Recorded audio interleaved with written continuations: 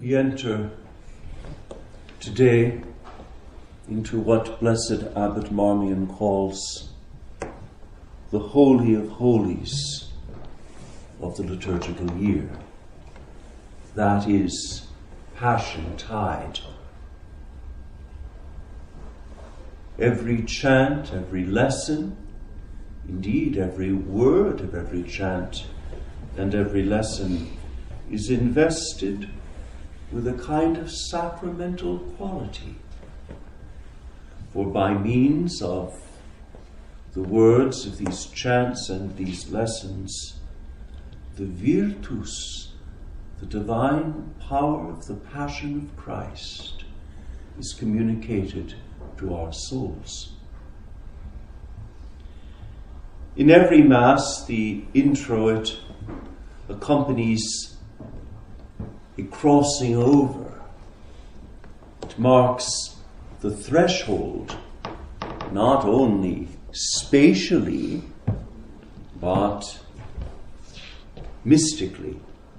That is to say, in singing the introit, the Church would have us pass over into God's moment. Today's introit even more would have us pass over, I want to say pass out of ourselves, out of our own prayer, limited as it is, into the prayer of Christ, Son, priest, and victim. All of Passion Tide will give us the prayer of Christ. Today, it is Psalm 42 that we sing in the introit, the very psalm that normally begins the prayers at the foot of the altar. Today, that same psalm is our introit, that chant by which we cross the threshold into the Holy of Holies, that is the mystery of our Lord's Passion.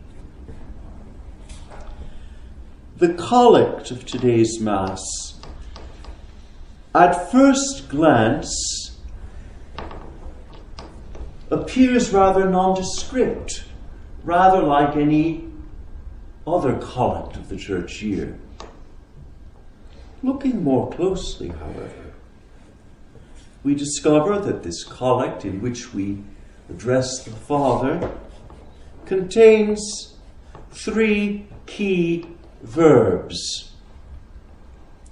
We prayed in the collect, "We beseech thee, Almighty God, mercifully look upon thy family." This very phrase will be repeated over and over again in the last 3 days of Holy Week.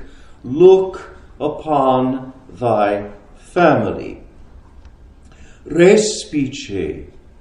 This respice is more than a passing glance. It is the gaze that envelops. We ask the Father, in fact, in this prayer, to hold us in his gaze. And the second verb is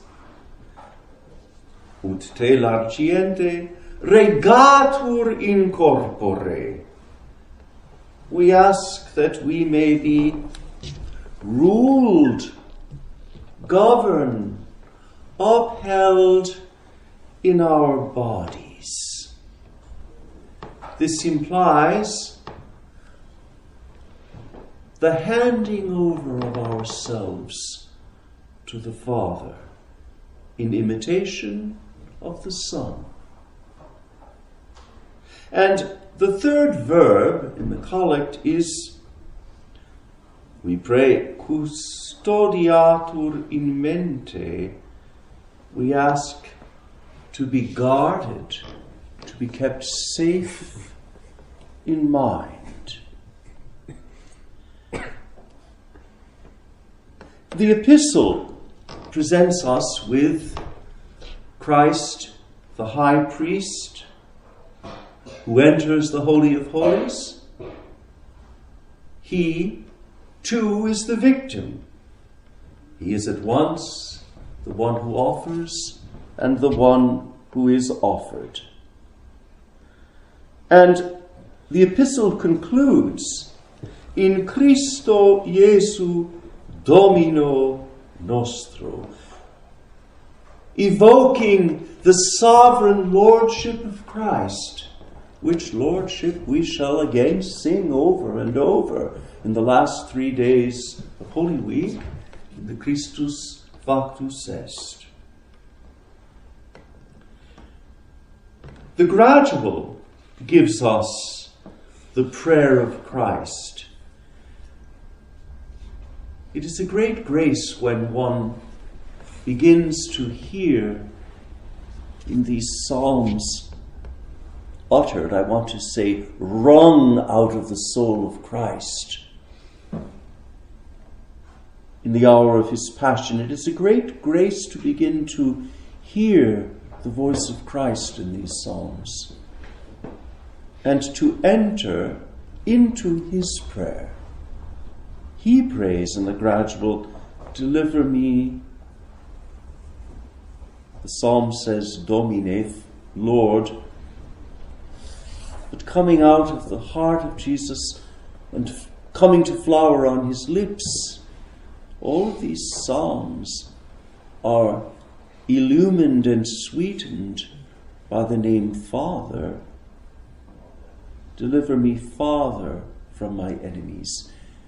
St. Luke intimates that our Lord did this because in giving us that word from the cross, into thy hands I commend my spirit, from Psalm 30, St. Luke notes that our Lord did not say, Lord, but rather, Father, Father, into thy hands I commend my spirit. I think, because what one utters in the hour of one's death is never improvised, but comes out of a lifetime, I think that this authorizes us to believe that our Lord customarily altered the Psalms in order to express his filial relationship with the Father. If he did it from the cross, it seems to me that he would have done it all through his life. And when we pray the Psalms of the Passion in this key, as the prayer of the Son addressing the Father, they seem to open up and give us the secret of our Lord's filial prayer. Deliver me, Father, from my enemies. Teach me to do thy will. Singing this, we are in some way already in Gethsemane. Thou wilt lift me up above them that rise up against me. From the unjust man thou wilt deliver me. And then in the tract again, often have they fought against me from my youth, indeed, from the slaughter of the innocents, from my youth. Carol Houselander wrote with such mystical intuition of the passion of the infant Christ. We have already something of this intuition in today's tract. Often have they fought against me. From my youth they have lengthened their iniquities. And from this prayer of Christ to the Father in the tract, we pass into the Gospel. If any man keep my word, to keep the word of Christ is to allow oneself to be pierced through by the word of Christ. It is to be refashioned by the word of Christ. It is not only to be wounded and put to death, but resurrected by the word of Christ. If any man keep my word, he shall not see death forever. And today's gospel enshrines that divine utterance that confounds the enemies of our Lord, I am.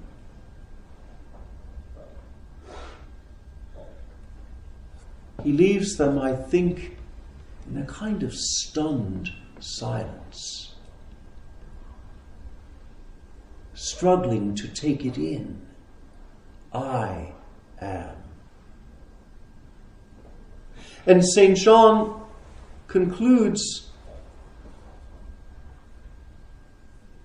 Jesus hid himself and went out of the temple. Jesus hid himself. This is not without an association with the veiled images here today. This hiding of the Lord. He hides himself, the saints tell us, because he desires to be sought. He hides himself because he desires that even his enemies might come to seek him, and finding him, receive his forgiveness and be converted by his grace. He hides himself from unbelievers that they might seek him and from him receive the gift of faith. He hides himself from sinners that they might seek him and go to him to be pardoned and cleansed and healed. He hides himself that the sick might seek him as their physician. He hides himself even from his friends. I want to say especially from his friends does he hide himself. That they, in seeking him, might be hid with him. Does not the apostle say that our life is hid with Christ in God? The offertory of today's Mass, beginning with that great word of confession, praise, thanksgiving, confitebor tibi Domine. Again, in place of Domine, I invite you to hear Pater. I will confess to thee, O Father, with all my heart. Attend closely to today's offertory antiphon, and you will discover, I think, that it is in some way in parallel with the high priestly prayer of Jesus in the 17th chapter of the 4th Gospel. When I discovered that, the offertory became luminous on the page, because through the text of the offertory, I discovered, to my wonderment, that the priestly prayer of Jesus was like a counterpoint to it. Or if you will, to take another image, it seemed to me that I was reading the priestly prayer of Jesus in John 17 through the text of today's offertory antiphon. In any case, today's offertory antiphon is in the mouth of Jesus. Vivifica me. This points to the morning of the resurrection. He prays in today's offertory antiphon, as he prays in his priestly prayer, for himself and then for all who will be raised to new life in him. In the secret of the Mass, we pray to be unbound. We are all of us in one way or another tied up. We pray to be set free of the bonds of our twistedness. And then we come to the communion antiphon, this sublime communion antiphon taken from the Apostles' letter to the Corinthians. This is my body, which shall be delivered for you. Of course, in the ancient practice, and indeed the practice followed here, as the faithful receive the body of Christ, the communion antiphon is repeated. As the body of Christ is placed on your tongue, you will hear these words, "This is my body, which shall be delivered for you, and this chalice is the New Testament in my blood. Hoc corpus hic calix." There's not a single moment of the Passion of our Lord that is not present in the Most Holy Eucharist. In the sacrament of our Lord's body, you will find Jesus in every detail of his passion, for nothing of his passion has passed away. All remains, St. Thomas tells us, actual and efficacious in the mysteries of his body and blood. Hoc corpus hic calix. If you would be with Jesus in his sufferings, with the Christus Passus, come to him in the sacrament of his love. If you would keep watch with Jesus in Gethsemane, come to his altar and abide there. Tarry there with him. If you would accompany Jesus in his imprisonment, in his trial, in his condemnation, in his being mocked and scourged and crowned with thorns, seek him out in the sacrament where he waits for a little compassion from those who profess to be his friends. Jesus is still carrying his cross, and the weight of our sins still falls heavy on his shoulder and crushes him even to the ground. None of this is over and forgotten. It remains present in the sacrament of his passion, in the mystery of his sacrifice made present in an unbloody manner on the altar. And the whole mystery of his passion and all its efficacy remains wherever he is, the Christus Passus, the pure victim, the holy victim, the spotless victim, whom we contemplate in the host. Hoc corpus hic calix. He is present, crucified, with his wounds pouring out blood, and his prayer to the Father piercing the heavens. He is present in the very moment of his death, the Christus Passus, wherein all is consummated. Hoc corpus hic calix. He is present with his open side, from which flow out blood and water to purify us, heal us, and restore us to life. Oh, would that everyone knew this, that all of our Lord's passion is contained in the Most Holy Sacrament, not as something lost to a past that can never be recovered, but as his perfect and all-sufficient oblation to the Father, renewed here and now in every detail, although sacramentally, and without a new shedding of blood.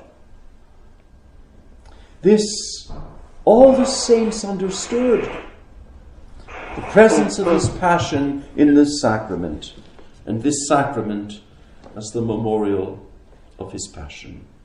Hoc corpus hic calix. during this Passiontide, I pray the Holy Ghost to teach this to us as he has taught it to all the saints of ages past, to the little and to the poor, who opened their hearts to the passion of Christ made present in the sacrament of the altar. This is the great reality of Passiontide. Hoc corpus, hic calix. In the name of the Father, and of the Son, and of the Holy Ghost.